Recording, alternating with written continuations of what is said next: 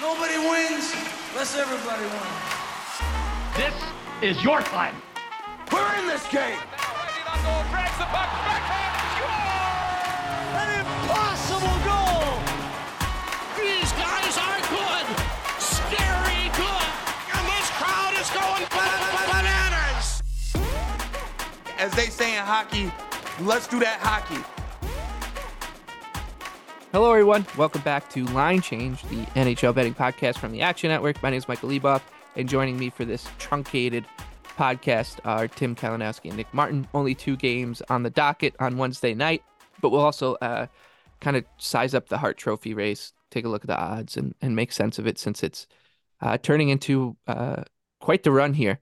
Four players definitely in with a good chance, and the odds show that, so we'll try to make some sense of it. But before we do that, let's talk about the Rangers and Blue Jackets. This one at Madison Square Garden. Columbus is plus 220 on the road.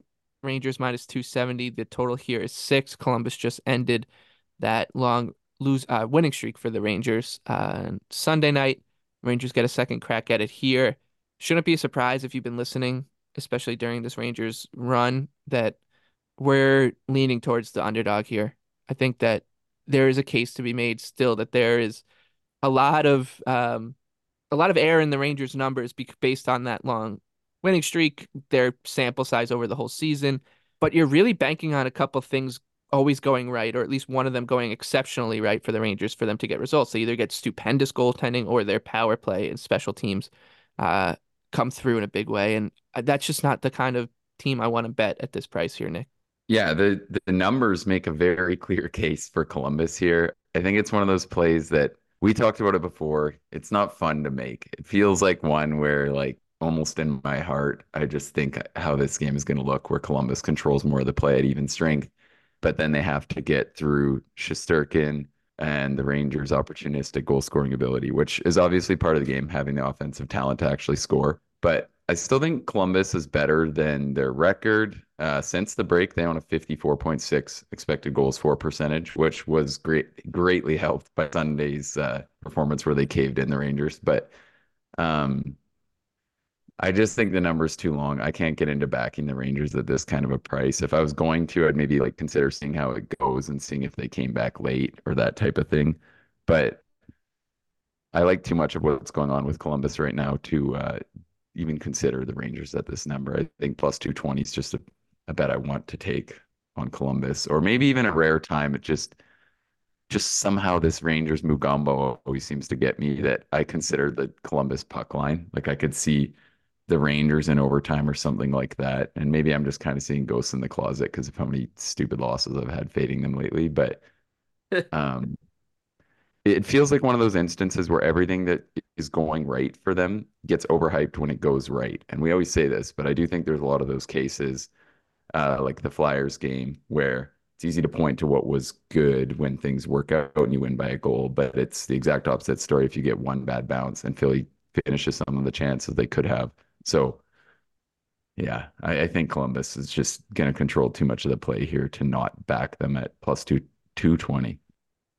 I mean, they just played and Columbus beat them, and, handily, totally deserved to win the game too. Nothing, there was nothing cheeky about that at all. So I think I'm on board.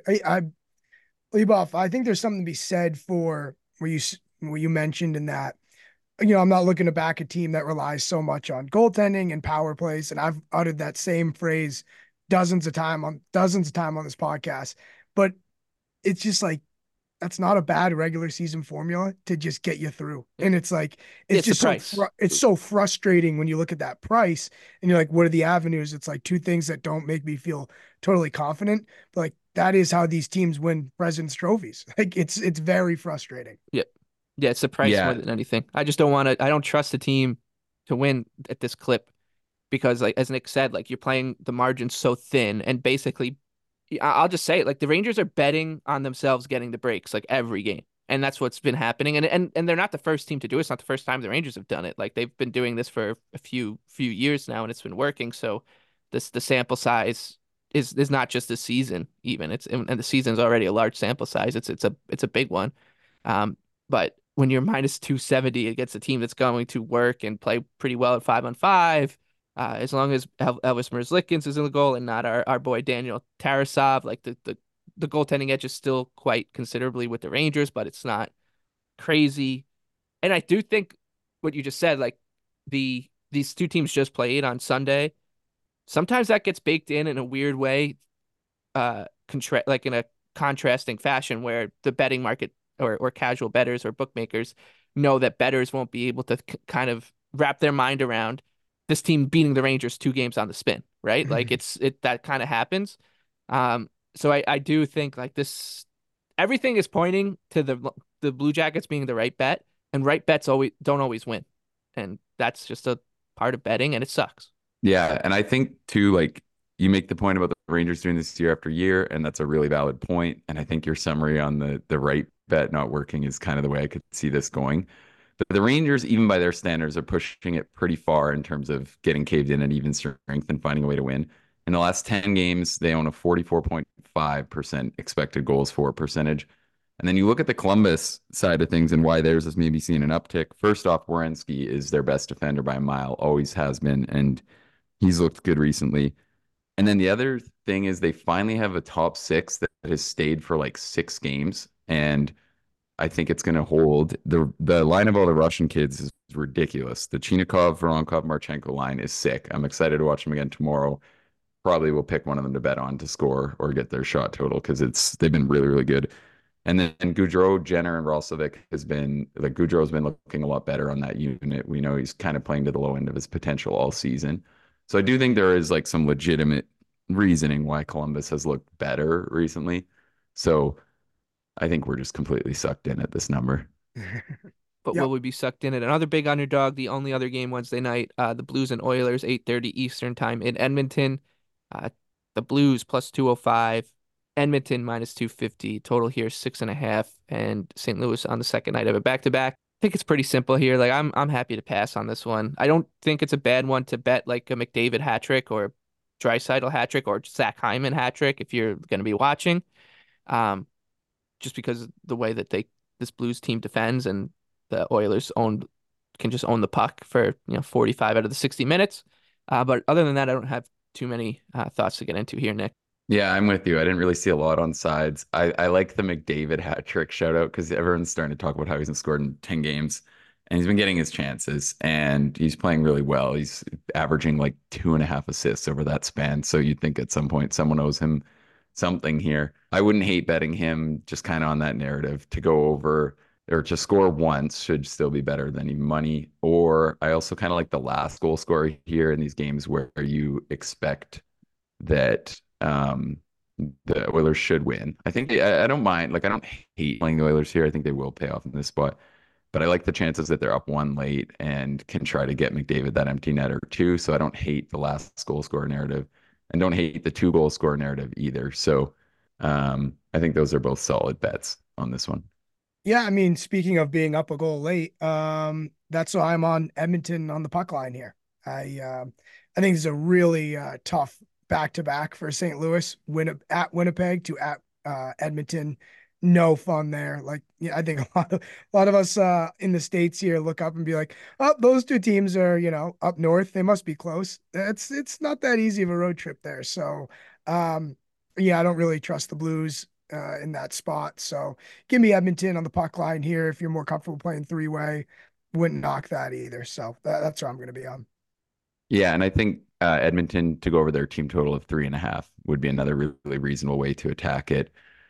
Probably, I'm kind of split on this one if I'd see more value there just with the puck line at plus 105, but maybe it's close. The Oilers have kind of started to show some cracks defensively, and the Blues are so opportunistic in front of goal, so I wouldn't hate that, but I like the Oilers here.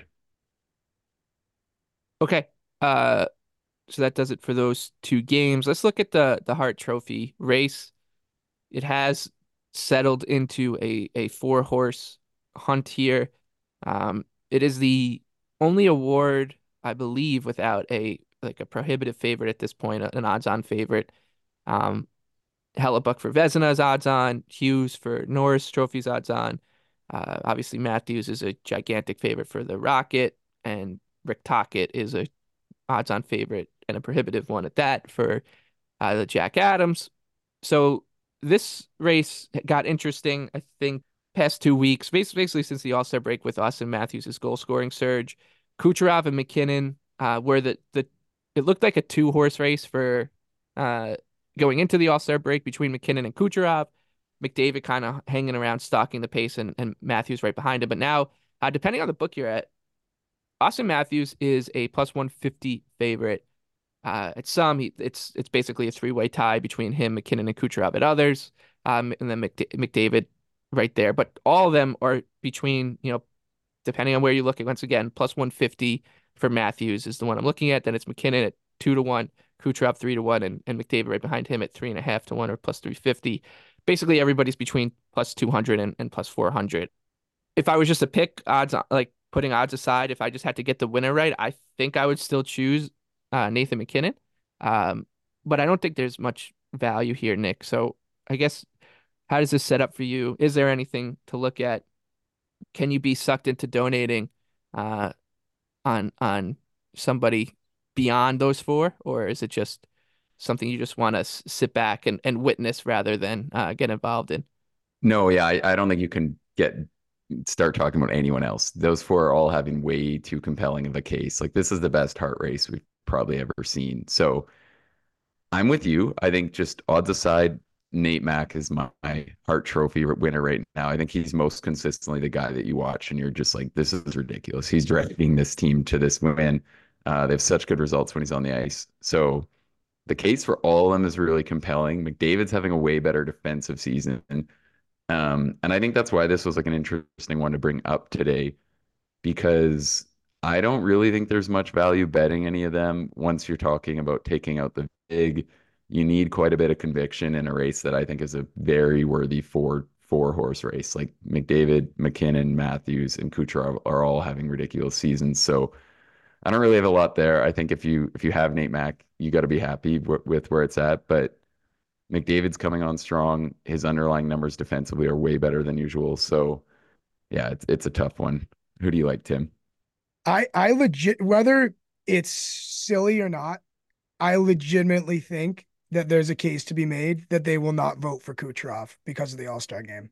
I seriously think that. I mean, you're not wrong. I don't think you're wrong. I think, and it's not just that. It's just like his kind of persona, beyond that too, and that is kind of the tip of the iceberg. But I actually don't think that. I didn't think about that. That's a really good point. I think that's a fair point, and you got to think like where a lot of these voters are a lot of the Eastern Canadian people ever giving Kucherov a decent vote? Probably not, and they probably have more swing here.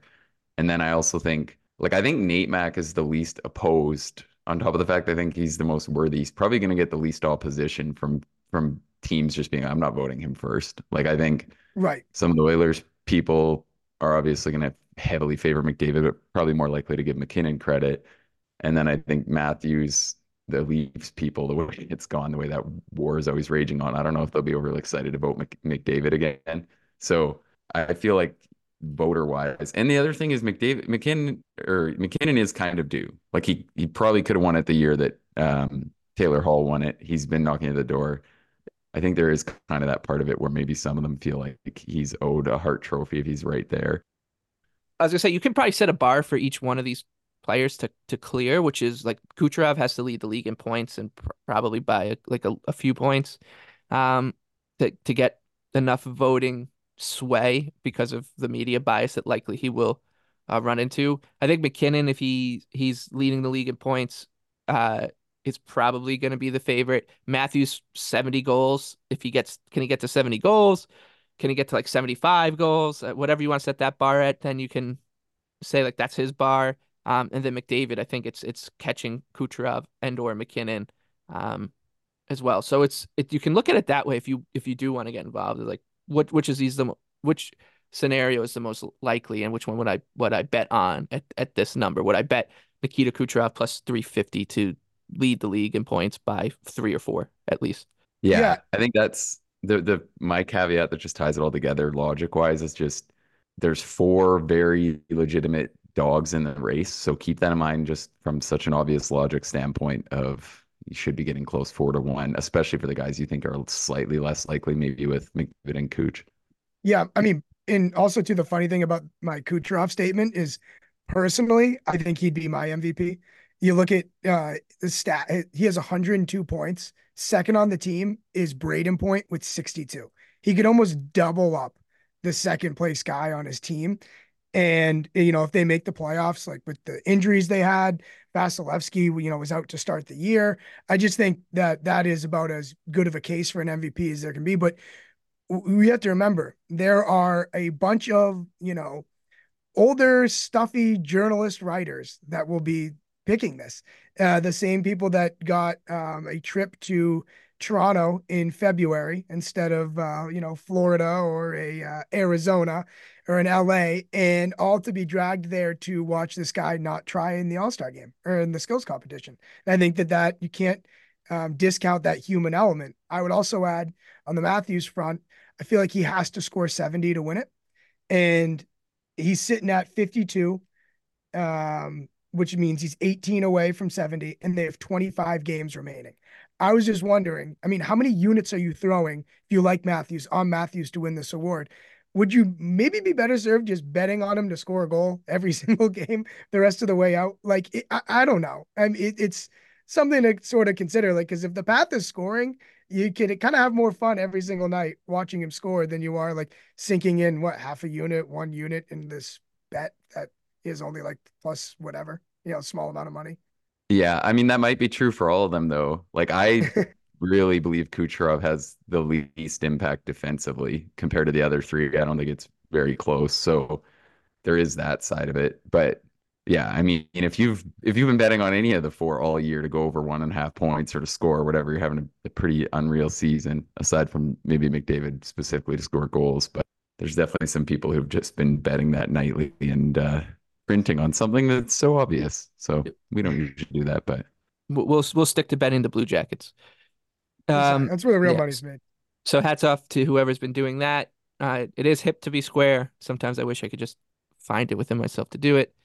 All right, that does it for us tonight. It's like I said, a pretty short slate, so nothing too wild to get into. We come back for Thursday, another 12-game slate on the last day of February, Leap Day, and we will also keep an eye out on the Action Network YouTube channel for Saturdays. We've been putting together a quick video with our best bets, and you can find that once again. It's called Power Plays on the Action Network YouTube. It's pretty quick. And we are off to a roaring start there at 1-5. So now's the time to jump in. For Tim and Nick, I'm Mike. Thank you for listening to Line Change. Please rate, review, and subscribe. Thank you to our producer Noah for everything on the back end. And hopefully we're talking again. And by the time you're listening to us again, the Blue Jackets would have won.